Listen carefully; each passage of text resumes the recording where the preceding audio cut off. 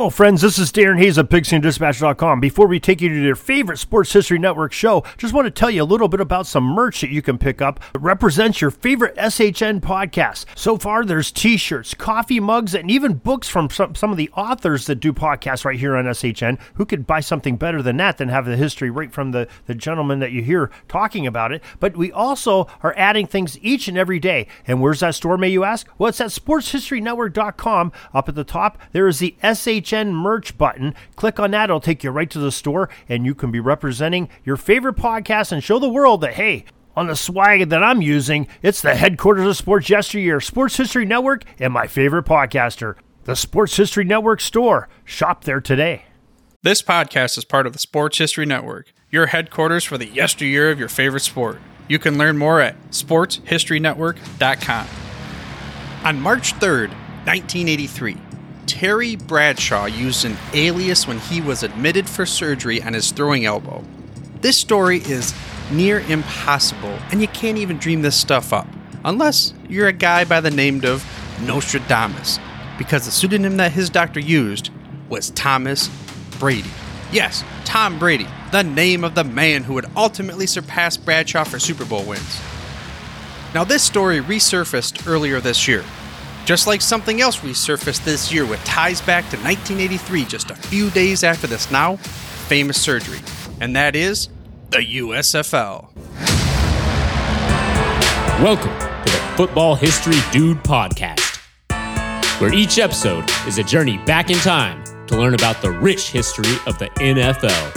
Your host is Arnie Chapman. Football is his passion, and he wants you to come along with him to explore the yesteryear of the gridiron. So hop on board his DeLorean and let's get this baby up to 88 miles per hour. Great Scott! This time as you step up the DeLorean, the date is March 6, 1983, just 3 days after Tom Brady's surgery for the Pittsburgh Steelers. Well, we all know it wasn't really that Tom Brady, it was the other Tom Brady. But 3 days later, as Tom Brady's recovering, a new league is underway.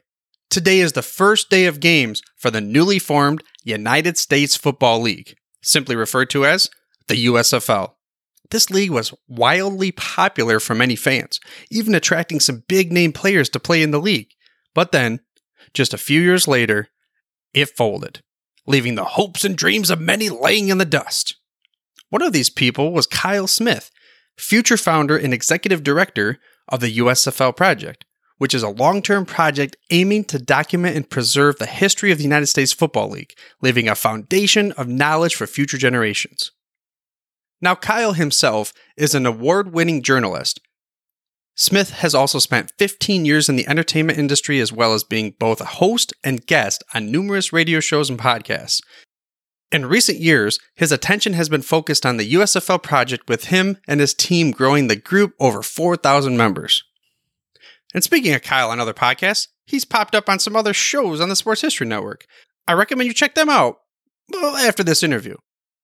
You can find Kyle on the Pigskin Dispatch, episode 319. You can also find him on Football is Family over at episode 39. And I'll tell you what, the best way to get to these podcasts, as well as all the other cool podcasts that we have on the network, is to head to sportshistorynetwork.com/podcasts. And I promise you that if you have never been over to the podcast section over on the Sports History Network website, you're going to be able to find your next favorite show over there. So head over now and give it a go. We cover much more than just NFL history over on the Sports History Network, and we're always growing as we continue to strive to become the headquarters of sports yesteryear. Again, head over to sportshistorynetwork.com/podcasts. With that, how about we dive into this interview with Kyle Smith? You might not know this. There's a DeLorean question later down the road that we might get into for that one. But so speaking of that, USFL, what is the USFL project and what are you hoping to accomplish there? Well, first of all, thanks for having me on the show. I really do appreciate the time. The funny thing about the USFL project is it's evolved so much over the past 15, 18, 20 years. I started the USFL project as a hobby. There was a sports collectible show out on the East Coast, and I saw it and I saw some familiar names from the USFL, and I thought, I wonder if there's anybody out there that still sells or makes USFL mini helmets, anything like that. So I found a company that has since gone out of business. And so I decided right then I was going to create the USFL project. And my sole goal, and you'll probably laugh at this, but my sole goal with the USFL project when it started was I wanted to get an autographed mini helmet from every team that had been in the league. So the goal was 19 mini helmets signed by one player, and that was going to be it.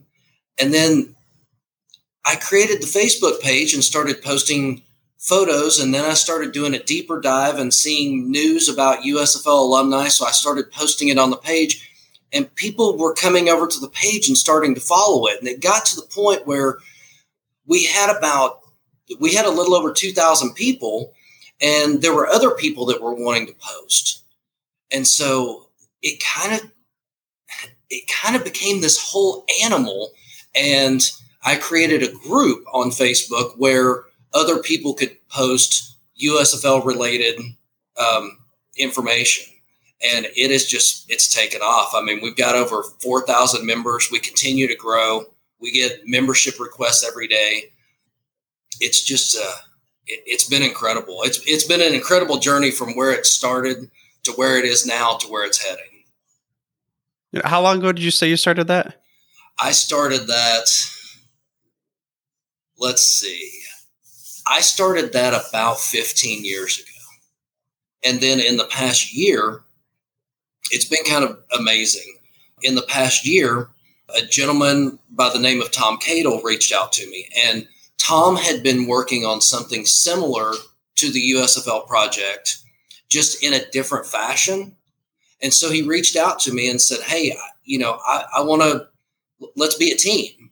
And so the very first time that I ever met Tom, we talked on Facebook, we talked on the phone, but the very first time I met Tom, I called him like maybe 2 days before, and I said, hey, Tom, I'm meeting up with a guy that is a USFL alumni named John Corker that played for Michigan and also played for Memphis in 1985. I said, I'm meeting him in Arlington. Would you like to come and have lunch with us? And he rearranged his schedule and came down. So the very first time I met him, we're sitting down with a USFL legend. I handed him over a whole bunch of paperwork because he's very involved in the statistics, the data. He wants to know everything there is to know about the USFL. And he had also been working with a gentleman in Canada named Jim Parcells, and Jim Parcells has come onto our team. And we also started talking to another gentleman named Rob Butts, and Rob Butts was actually signed to the Orlando Renegades for the 86 season that did not happen. But he was going to play for the Orlando Renegades in 1986, and he's been a big fan of the USFL, and he's part of our team as well. So, I lucked into probably the best team I could possibly have, and I'm grateful and thankful every single day. Yeah, it seems like it started off, like you said, as a passion, hobby, or whatever, and now it's you're trying to transform it into morphing it really into something major that can stand the test of time. I mean, are these members just fans of the USFL, or do you have alumni, or who would be members of this project? When the USFL project group started out, it was a majority fans, but in the last couple of years, we've had a lot of different alumni, and not only players. We've actually had coaches, we've had equipment managers, we've had cheerleaders, we've had ball boys, we've had a lot of different people that somehow we've had children of alumni who are no longer with us that have joined the group. Case in point, John Bassett Sr. was the owner of the Tampa Bay Bandits, and his son, John Bassett, has joined our group and been pretty active. So we've had a lot of different people join the USFL project. And like I said, it's growing like wildfire. I would have never guessed that I would have had 1,000 people that would have been interested. And now we're taking requests every single day. Yeah, just imagine that many people being in a room at the same time with you would be like a flood. So that's very cool. And one thing I've seen this in different other, non-NFL leagues that I've looked into throughout my days here, and it just the nicknames are so much flashier. Like you mentioned, the Bandits, the Renegades. I forgot the other one that I saw the other day, but just different. They're not so vanilla. I wonder why that is for these other offshoot leagues. Well, one of it is trademark, because you have to find a name that no one else has trademarked. So you do have to think outside of the box. That, case in point, the Houston Gamblers.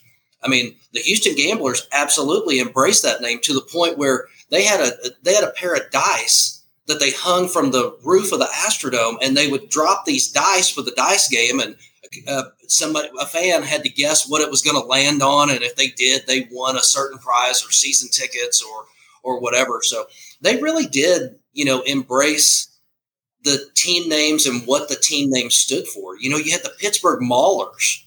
Maulers is such a great name. I mean, that is a fantastic football name. The Oakland Invaders, they were fantastic. I mean, you had so many great names involved in the USFL. Yeah, the guy, was it the logo with the little stick figure cowboy? What was that? That was San Antonio Gunslingers. Okay, yeah. that was owned by the infamous Clinton Mangus, who you probably have seen the documentary, the 30 for 30, on who killed the USFL, and Rick Neuheisel held nothing back, saying that the players, when they got their paychecks, they were rushing to the bank because they knew that only about half of them were going to clear. And then at the end, it got even worse. Oh, man. I mean, again, unfortunately, it ended, but there were so many fans that when I talked to people that were around for when that happened, that they just seemed like they were in love with it. And it was so when you're at a game, was it a different atmosphere than being at, say, an NFL or even a college game? Well, now my experience with the games was pretty limited because I grew up in the central part of Oklahoma. And so in 1984, for that lone season, we got the Oklahoma Outlaws. The unfortunate part was central Oklahoma was really football country for Oklahoma. You had the OU Sooners, you had the Oklahoma State Cowboys in Stillwater, and they chose to put the team in Tulsa. Now, Oklahoma's not a huge state, but for a kid, in his formative years, driving from south of Oklahoma City, south of Norman, up to Tulsa was about a 3.5, maybe even 4-hour venture at that time. So I really only got to see a couple of games. The fans were really into it. They had their, each team had their own games that they played, in-house, and different video clips and packages and stuff like that. So yeah, it was, I wouldn't say it was a different atmosphere, but I think it was more of an electric atmosphere. Even to this day, I live just outside of DFW, so I go to a Cowboys game usually once a year. And, for me, and I don't want to take shots at the NFL because that's not what I'm about. I'll love the Cowboys till the day I die, but they price the tickets out of the market. Your regular fan, that's why I only go once a year. I mean, your regular fan can only afford to go once a year because you're paying $50 to park. You're paying $300 to $400 upwards to get a ticket. You're paying $14 for a beer. Good for the NFL for what they're doing, but man, they sure have priced a lot of rabid Cowboys fans out of the market here. Yeah, when I moved down there, they had a sales representative. So this would have been 2013 coming around because we were a new company in the area. And he brought me this nice little pamphlet for this Cowboys home season tickets. And then he said, hey, here's some free tickets to, it was a soccer game, a couple different soccer matches, beautiful stadium. I'm up in this like elegant, Jerry World type of, what's it called? The press box type thing, not press box, luxury box. And then the guy's talking to me and everything. And I said, dude, I'm a Detroit Lions fan. I told you that at the beginning. It's like I had a quota, and he was like showing me the prices. I'm like, you kidding me? You seriously thought I was going to go for this one? But speaking of kidding me, the kid in you and this little DeLorean, I got to bring this up over here. Okay. When was the last season of the USFL? The last full season was 1985. Okay, so perfect timing because the 85 was when the first Back to the Future came out. That's when yours truly was born as well. So there's like some kind of theme there. Let's take this first DeLorean question. Take me back to the moment where you remember when you first became interested in the USFL? I remember when the announcement came out on ABC Sports. Now, I was a little bit too young to really be following the news. I mean, I followed the sports, but I followed it to see who won, who lost, who hit a home run, who scored a touchdown, that type of stuff. When I actually heard the announcement from ABC Sports that the USFL was formed, I was ready. I didn't know any of the cities. I didn't know any of the team names. But when I heard there was going to be spring football, which was something and is still something, not taking anything away from the XFL or, any of the other leagues that have tried to play in the spring, but spring football can work. It really can work, but there just hasn't been the right formation, the right owners, the right rules. The perfect package hasn't come together yet. Yeah, and I mean, you're talking at the USFL before the big free agency and everything too. I wonder how much that plays into effect. I mean, there's some big names going down that list of players that played in the USFL and the NFL. We're going to get to that later. So let's first go with, you mentioned a reference. I think I just heard one of your dogs back there. Didn't you say that one of your dogs is named after a team? Yes. My most recent rescue dog, who is standing right beside me now, wondering why I'm not petting him. I named him Bandit after the Tampa Bay Bandits and after Burt Reynolds, who was also an owner of the Tampa Bay Bandits. So I did. Now I gave my daughter the choice. I gave her 3 names, and I didn't tell her what Bandit represented, and she actually agreed with Bandit. Nice. So as far as owners go, I mean, we've heard of Trump as well, the ones that are not deep diving in the USFL. Were there more celebrity owners like other leagues or no? I think the 2 main celebrity owners were Burt Reynolds in Tampa Bay and Lee Majors, the $1 Million Man. He was a minority owner with the LA Express. So those are your 2 real celebrity names besides, of course, Donald Trump, who owned the New Jersey Generals. And that came in later, though, right? He wasn't at the very beginning of the Generals? He was not at the beginning. He was not in the 83 season. He became the owner in the off season, and he was the owner for the 84 and 85 season. That's where he started spending the money trying to bring the Generals into a championship. Okay, so before we get into we'll call it the formation of the first season, Oklahoma, you said, didn't last that long. What would have been your favorite team then throughout? I don't know. I think even though they only lasted 1 season, I think the Oklahoma Outlaws are still my favorite team. I mean, the team was bad, but we had Doug Williams at quarterback. We had Woody Weidenhofer as our head coach. And, I love the team. And, there's 2 really distinct things that I remember about the Outlaws besides Doug Williams being the quarterback. The Oklahoma Outlaws, in my opinion, and I'm gonna get a lot of comments from USFL fans on this. The Oklahoma Outlaws, in my opinion, had the best uniforms in the entire league, bar none. I know there were some great uniforms, there were some great logos, but you take that black helmet with that black outlaw design on the side of it, with the black jersey, with the outlaw on the sleeve, and the black pants, and you go the all black route in the uniform arena. There was no uniform better than what they had.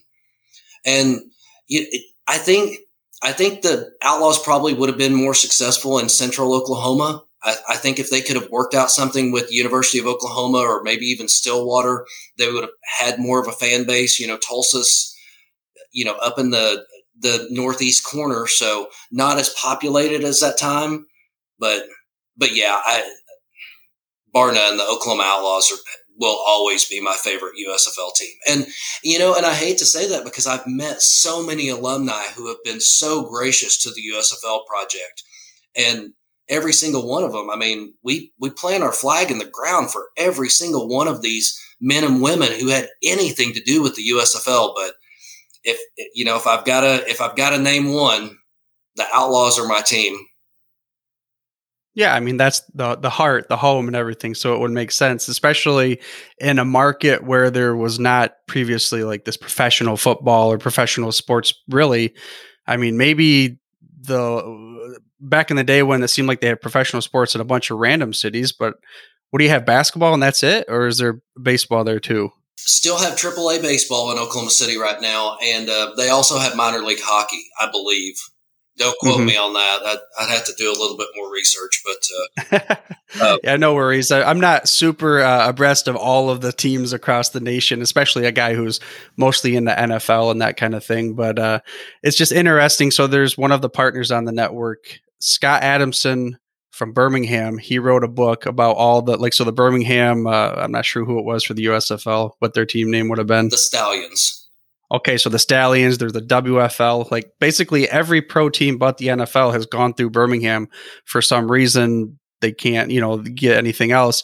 And he writes a book about, I forgot what it's called, something to do with his love affair with non-football. I don't know what the name of the title is. I'm sorry, Scott, for blowing it on you right now.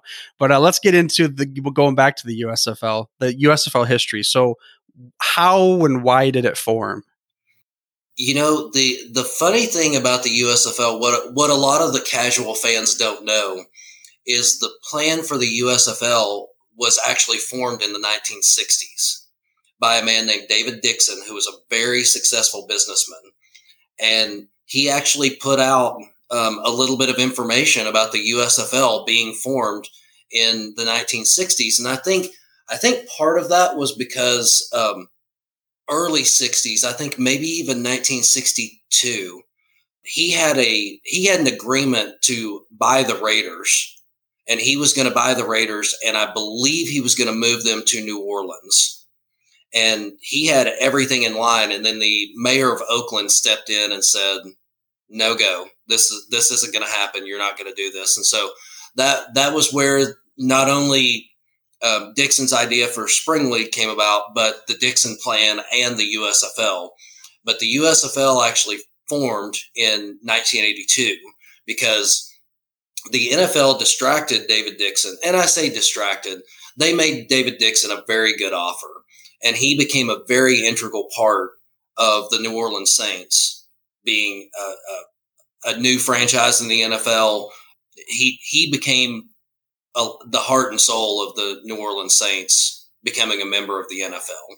And then after he was done with that, he had a couple other successful business ventures. And then, that once you have a fire for something, you always have a fire for it, whether you can, you never can extinguish that. And it got to around, 1980, and he decided, maybe this spring football league, maybe it's time. And so he started talking to different people, different businessmen, different millionaires, and the USFL came about in 1982 and started playing in 1983. So that 83 season, let's go there. Maybe whatever you want, kind of a general jam session. Let's go over the history, just a brief overview from the beginning to the end. So the 83 season was great, in my opinion, because the league only had 12 teams. They didn't have any preseason games, so they basically kicked the door open on the season. You couldn't go watch an exhibition game and get a feel for the USFL.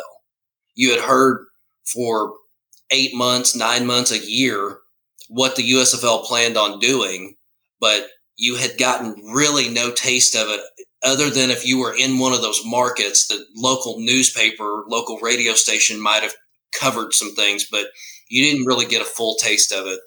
And it was pretty obvious from the start, from week one, that people wanted spring football because the crowds were amazing and they were into the games. They were having so much fun at the games. I mean, you had a terrible, rainy, just horrible weather situation in Boston, and those people were at Nickerson, watching the Boston Breakers, ready to, if it had a roof, they would have blown it off. So the 83 season was pretty incredible. There were a lot of names that came through the 83 season that were outstanding players. And you really had a bunch of good matchups that happened. So a few of the good things about the 83 season that I thought were the rules differences from the from the NFL. I'm sorry. The USFL had some major changes in rules. You had the optional 2-point conversion after the touchdown.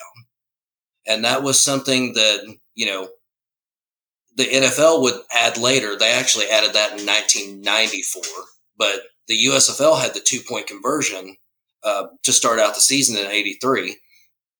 You had the option of a 1-inch kicking tee for extra points and field goal attempts if you wanted to use it. Now, the NFL didn't adopt that. The clock stopped on first downs within the last 2 minutes of the second and fourth quarters. This was kind of an oddity, but they had an intentional and an unintentional pass interference rule.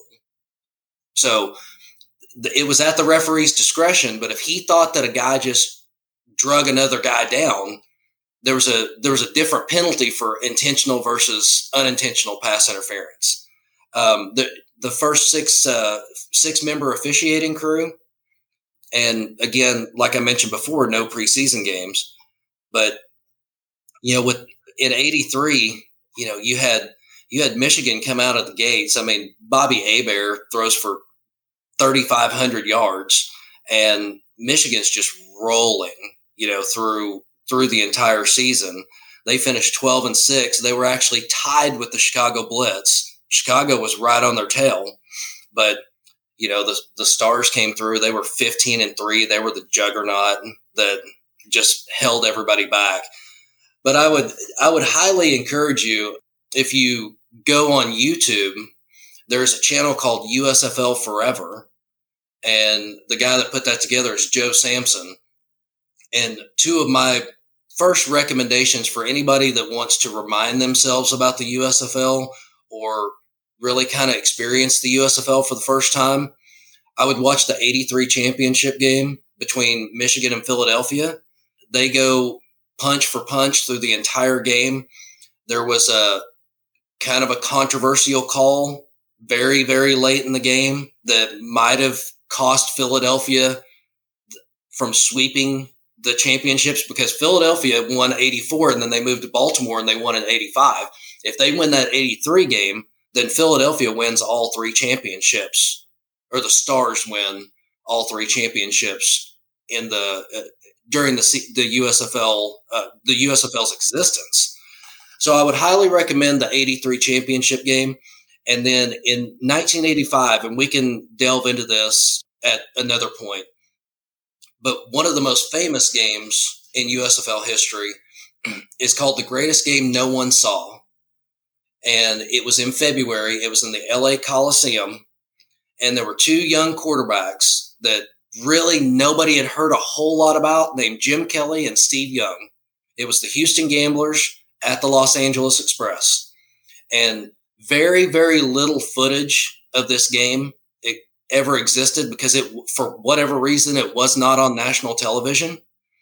So Joe Sampson found footage of this game and worked for hundreds of thousands of hours and pieced this game together. And he even laughed with me. He said, I had such limited footage that you're going to see the cheerleaders on the sidelines probably about 10 to 12 times during the game, because I was so limited on footage that I would just keep putting the same filler footage back into it. But he has the entire game on YouTube. He edited it together himself. It's a marvel to watch. It's probably arguably the best USFL game in history.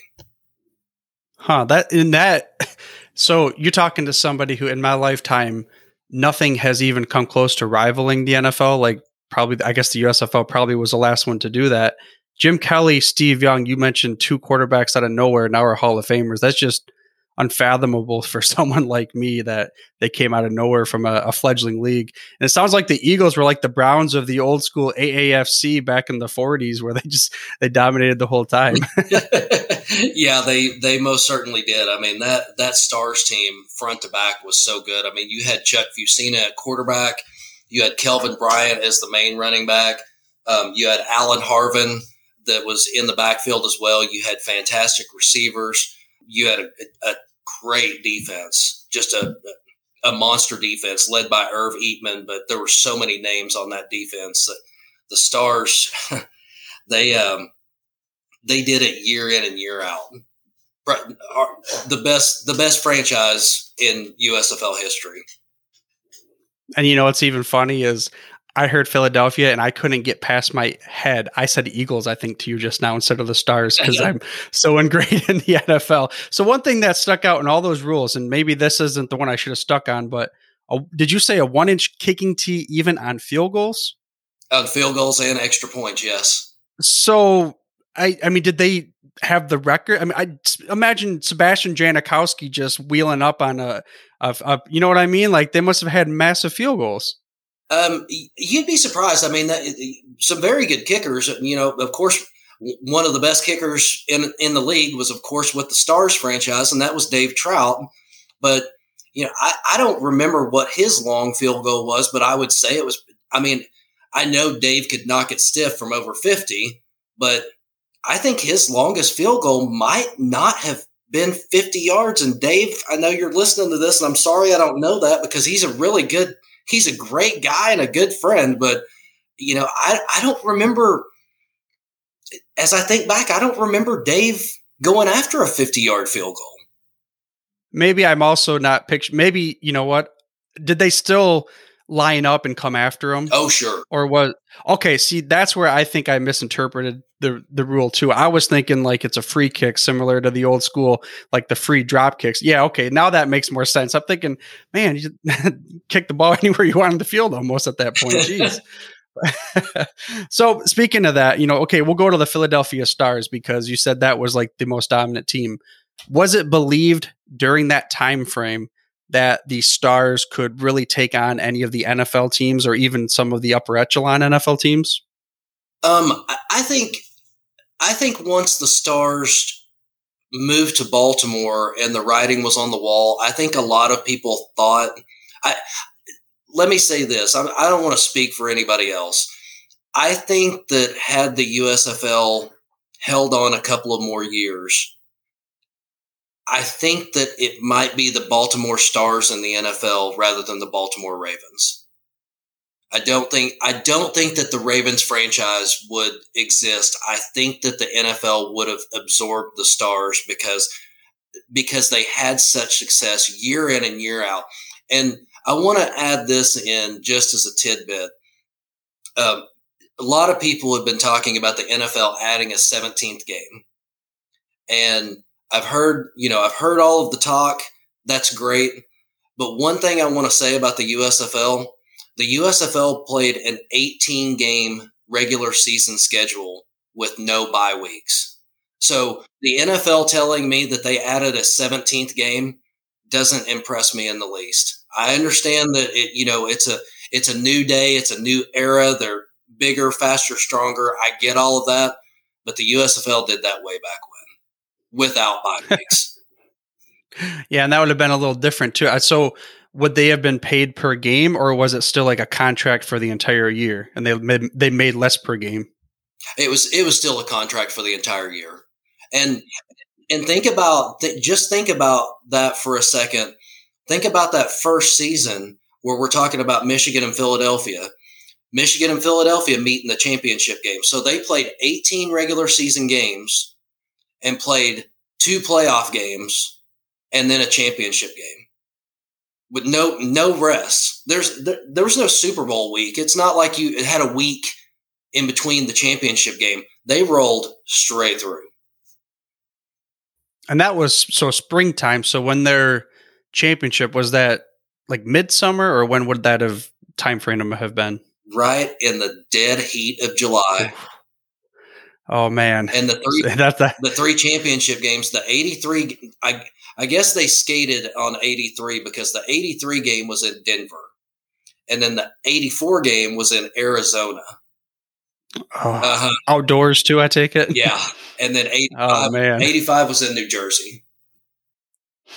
Yeah, I mean that's definitely that's a lot. I remember playing sports and training camp in the middle of July and August. And that's not quite the same as playing like that down there in the South, being a Michigander and everything.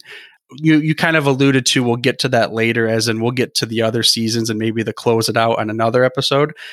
I got a couple games for you. Okay. So definitely mentioned before, there's a lot of major names that I did not realize until I started going through the list. I was like, wow. There's a lot of guys I know. Like, you talk about all these other pro leagues that have gone in past. I didn't know most of the teams. If you could give me your Mount Rushmore of, you could say players and even coaches if you like, but Mount Rushmore of 4 individuals from the USFL, who would it be? Well, you have to start with Herschel Walker. I don't think there's any question about that. I mean, Herschel was just about everything that embodied the USFL. So it has to be Herschel Walker. I don't know that you can take any one piece, and I don't want to take anything away from any of these guys, but I think you have to have the Stars franchise on that Mount Rushmore as a whole, because again, year in and year out, they didn't lose games. So I think the Stars franchise has to be on that Mount Rushmore. That includes the coach, Jim Mora. He's the one that helped put everything together. He and Carl Peterson, they put everything together to make that franchise successful. Man, that is a tough one. I think I might have to put. I don't think I know. You got to put Bobby Hebert on there, because Bobby Hebert was so successful as a quarterback, came up as a kid. Nobody knew his name. And then next thing you know, he's winning a USFL championship in 1983. For my fourth, I think, and I am a little biased, but his numbers will stand behind this. I think you have to put John Corker on the list. I mean, he set a record for sacks in 83 that will never, ever, ever be broken. I don't care how many games the NFL adds to their schedule. It will never be broken. Single season record. And he was just dominant. So I think those would probably be my 4. So the sack, you mentioned 83. I think that's when the NFL made it an official statistic too. Is it because of the USFL? Oh, I couldn't answer that question. Yeah, I'm not sure. And I could be even wrong about the timing. For some reason in my head, I'm thinking when I see the whole, like the asterisks, it's always official stat did not start till, for some reason, 1983 starts in my mind. But I realized that, you have a lot of friends in the USFL project that, you don't, again, it's impossible to give a true Mount Rushmore. So what I'm going to do now is I'm going to put you in the witness protection program, because you got to maybe run away from some of these guys. I see some of them on your back wall right there, right? Yeah. You have all these artifacts, and you've talked about all these cool things from the USFL that you've had, but you're being sent to the witness protection program in some, I don't know, Siberia, some country you don't want to go to right now. You can take one of them with you. What artifact in your whole inventory are you taking with you? I have a 16 by 20 black and white photo from the 85 championship game where the Baltimore Stars beat the Oakland Invaders. And in the photo, it's Chuck Fusina handing the ball to Kelvin Bryant with Bart Oates coming out to block for Kelvin. And I've got it signed by all 3 of them. So I think that's probably because it was the last championship game. It was the last game in USFL history. I think that is probably the most iconic thing I own. And that's tough because I have a mini helmet signed by Burt Reynolds. I have a mini helmet signed by Lee Majors. I've got a bunch of different things, but I think if I had to choose one, it would have to be that. Yeah, I mean, like you said, you got so many. It's hard to, which child do you want to get rid of, kind of thing. And DeLorean question number 2, I'm bringing this back in the picture here. So this is actually USFL history question. So you can steal my DeLorean. I mean, I gave it to you. You're not stealing it. I gave you the keys. Go back to any point in USFL history, and you can live it. You can be live, and you can even be like part of the moment. What moment would it be? I would be there when they formed the USFL, and I would tell the owners to listen to David Dixon and follow his plan. I don't care if I was 10 or 100 or what, or if I was even not invited to the meeting.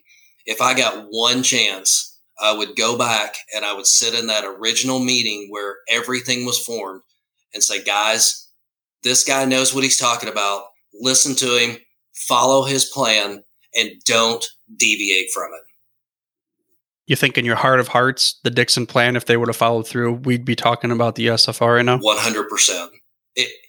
The only reason we would not be talking about the USFL is if the NFL got smart and absorbed them like they did the AFL back in the 60s. That is the only way possible that we would not be talking about the USFL, because I truly believe that the problems with the USFL, and people love to have their theories and they love to, point fingers and say it was because of this, it was because of this, it was because of this. I don't know if I'm right or wrong, and I'll never know. But if I could just get those original owners and any owner that followed to follow David Dixon's plan, who was a brilliant man, just listen to him. Just listen to what he said and do what he says. That's all I ask. Yeah, it's funny how the butterfly effect works. And, there's that time continuum with the DeLorean and Doc Brown, and you find out he's in a tombstone and all that stuff. But I got one other last DeLorean question. This is not even sports related, but I'm kind of curious about one of the fun facts that you had on your bio. Oh, I know where that's headed. 2,500 concerts. Were you a roadie, or what's the story there? I don't appreciate you calling me a roadie. I didn't that was not a negative connotation. So that is a little deceiving, because I worked for almost 10 years in the entertainment industry. I worked at Billy Bob's Texas in Fort Worth, which is known as the world's largest honky tonk. And so the answer to that question has a lot to do with that. I mean, we had concerts, we had major concerts every Friday and Saturday night. Sometimes we would add an additional Thursday concert, and then Wednesday through Saturday, we had a house band on stage. So, I mean, I didn't even count the house band concerts in there, because the house band, they're playing, they're covering songs. So I didn't even count any of that. I was just thinking about the concerts I started attending when I was 10, 11, 12 years old, through my Billy Bob's years through now. So, yeah, I mean, it is a little deceiving, but that number is pretty accurate if it's not low. So the Willie Nelson 4th of July parade, is that at Billy Bob's, or is that somewhere else, the concert he always has? We had that at Billy Bob's for 3 or 4 years of the years that I was there. And that was an all hands on deck thing, because the Willie Nelson picnic Willie said it has to be on 4th of July. I won't do it any other day. It's called the 4th of July picnic. I'm a traditionalist. It has to be on 4th of July. So it's outside, because the club's not big enough to hold something like that. So you're talking big field right next door to Billy Bob's, 2 stages, dueling bands where, somebody comes on here and then they say thank you, good night. And then somebody comes on this stage and says, hello, Fort Worth. I mean, it is going on all day.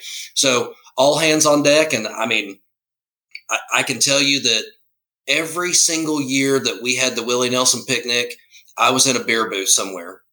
We were selling beer all day and all night. And the funny thing is we have TABC here, which is the Texas Alcohol Commission. And we had to, every beer that we served, we didn't serve them in glass bottles. That's no. But we had these aluminum bottles. And if it was a beer that had to be, that was in a glass bottle only, then we had to open it and pour it into a cup. But those aluminum bottles, if somebody came up, you could only order 2 at a time. So if somebody comes up and says, hey, I want 2, go, okay, you pick them out and you take the caps off of both of them, hand them to them. And we would get this question 1,000 times a day. They'd say, hey, can you leave the cap on that one? I'm going to drink this one, then I'll open. Man, I can't do it because TABC considers a beer with a cap on it a potential missile, a potential weapon. But when we sold them bottles of water, we just handed them to them. That's not, a bottle of water isn't dangerous. Trust me, I've been hit by a bottle of water. I can tell you, it can be dangerous. It's just as dangerous as a beer with a cap on it. I could imagine. So yeah, I remember the one, I can't remember which band it was now, but I went to a concert and I asked that question and that's what they did say. It was the whole, throwing it up at the stage. I'm like, why would I want to throw this up at the stage? I want to drink it, but I get a bunch of rowdy people that, don't want to do the right thing. So I guess I didn't actually ask you the question. You can go to one of those concerts and you can like relive it. Which one would it be? I don't know. I've got to say, I've seen some pretty amazing concerts in my day. I think the band that I have seen more than any other band that doesn't have to do with Billy Bob's is Maroon 5. And I think I would go back to one of the first times that I saw Maroon 5, and Counting Crows was one of the openers, and I cannot believe that I cannot come up with this. Fans, this is live coverage of me looking up the third band. It is not that one. One Republic. I had never heard of One Republic before that night. I had no concept of One Republic. And so they opened, and I can tell you that at least twice, it was a big open air. The places had so many names. I'm not even going to insult it, trying to figure out what it's called now. But the lead singer from One Republic jumped off the stage twice and just ran up the aisles and around this horseshoe, singing the whole time, and then jumped back on stage. And then I thought they were fantastic. And then Counting Crows came on, and Counting Crows topped them. I'd forgotten how many songs Counting Crows had, but they were fantastic. And then Maroon 5 came on and topped both of them. It's like they were together backstage, and they said, let's play a game of top this. And they did, and they did it fantastically. So I think that's probably the one that I would go back to. Well, now things are starting to open up again. We can go back to our concerts. We'll go back to our events. And unfortunately, we will not go back to the USFL unless you do find a way to keep my DeLorean and my keys. With that being said, last words of wisdom about the USFL project and what you're trying to accomplish, and maybe even where the listener can find some of your work. Well, I appreciate that. What we're doing with the USFL project has a lot of layers. And even though the USFL project's been around for 15 years, we're still in infancy right now. We know what we want to do, and we know the steps that we have to take. It's right now, it's just being patient, going through with the process, because we've got some really, really big plans and lofty goals. And I hate to be so general. It's just, I can't, there are a lot of things about it that I can't talk about right now. And I want to. It's killing me right now, actually, being here, because I want to tell the world. But we're working on a lot of cool things, and we've got a lot of plans. If you want to see what we're up to, the easiest thing to do is to go to Facebook groups and search the USFL project. We actually just had a nice new logo created for us from a fantastic artist named Gene Sani. And he kicked that thing out so quick, and it was so good. I mean, I was stunned. I'm still thankful to him. We are on Twitter at the USFL Project. We are on Instagram at the USFL Project. So those are the three main places that you can follow us. But the group by far is the most popular. We've got over 4,000 members. We do ask membership questions, and the reason we do that is to keep the Russian bots out. But they're very simple. We ask three things. We ask, who's your favorite team? If you had a favorite team in the USFL, just tell us. If you were too young, just tell us. Just give us some kind of an answer. We ask you if you were a fan or alumni, and we ask you if you will go by the rules of the group. We've got 10 simple rules in the group. Very, very, very easy to abide by. We don't talk politics. We don't allow anything racy, anything like that. I mean, once you read the rules, you're like, the rules are common sense, but we have to have the rules because there's one in particular figure that was involved with the USFL who turned political that is a hot button. And so we had to invoke that rule because we don't mind you talking about Donald Trump in the USFL sense. We just don't want to start talking about politics. If you want to say he was the worst owner of the New Jersey Generals or he was the best owner of the New Jersey Generals, be my guest. Just don't cuss when you do it, and don't talk about his political career. That's probably the main rule that we have issues with. And the second one that we have issues with is don't post anything that's not USFL related. If it doesn't have anything to do with the USFL, I understand there have been a lot of other football leagues that people are fans of. I totally get it. But we stay USFL related. Now, it may be an alumni who got a coaching job at a college, but if he's an alumni, that's USFL related. Just bring it back to the USFL. That's all we ask, man. My team could not be cooler. They're the best team I could possibly ask for. They are Matthew McConaughey on a Sunday with his flip-flops on the beach in a chair with a Mai Tai. They could not be cooler. All we ask is that you follow the rules.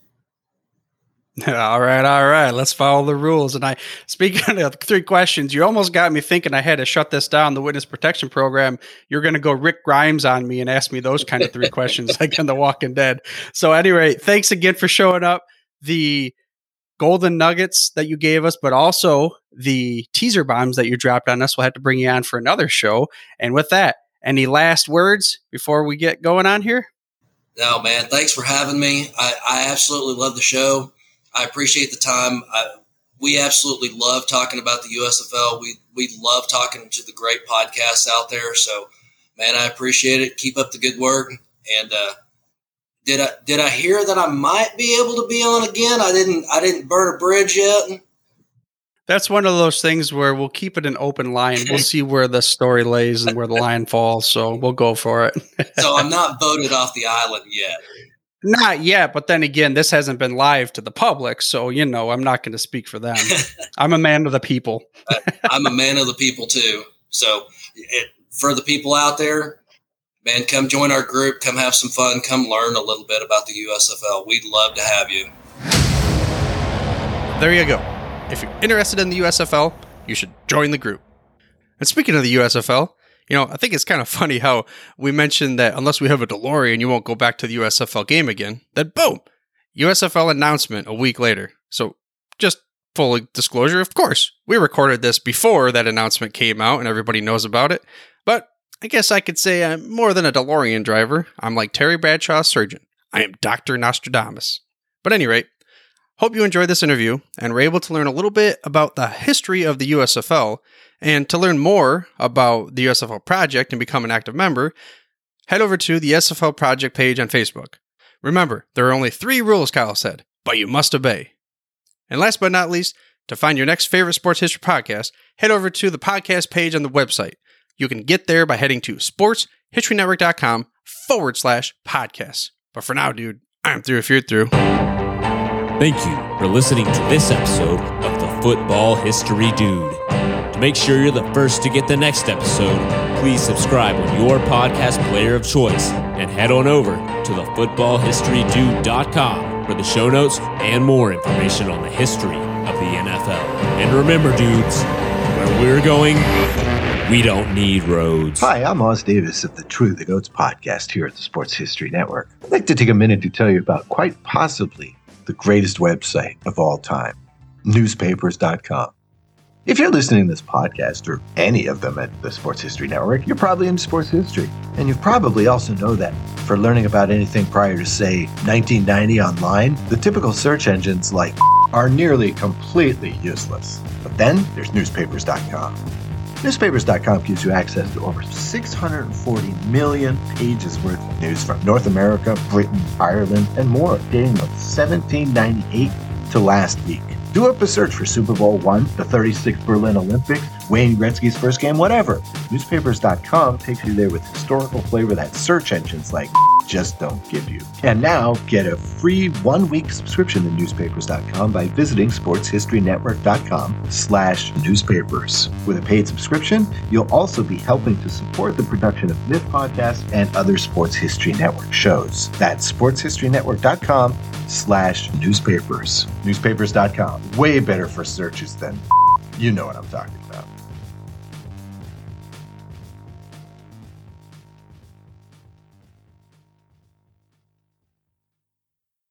Hey there, sports history fan. This is Arnie Chapman, aka the Football History Dude, and I wanted to thank you for stopping by to listen to another episode here on the Sports History Network. Our podcasters are passionate about uncovering and sharing sports stories from yesteryear. And if you didn't know it already, we have over 30 shows across the network covering all sorts of sports history topics. In fact, here's a glimpse into one of our awesome podcasts here on the network. This is Mark Mortier, and if you're a sports history fan like me, tune in and hear me talk about some great sports moments of the past. Growing up during the 1970s, I got to watch some of the most iconic moments in sports history. Hank Aaron breaking Babe Ruth's home run record. Willis Reed limping out of the locker room in Game 7 of the NBA Finals at Madison Square Garden as the fans erupted with a thunderous ovation. The 1980 Miracle on Ice as Team USA defeated the powerful Soviet Union in the Olympics. Listen every Tuesday on Yesterday's Sports. How about that? I bet you're super hyped to go listen to that new podcast, right? Well, to learn about this show and all the other podcasts on the network, head over to sportshistorynetwork.com/podcast. Again, that's sportshistorynetwork.com/podcast. Head over there today to find your next favorite sports history podcast.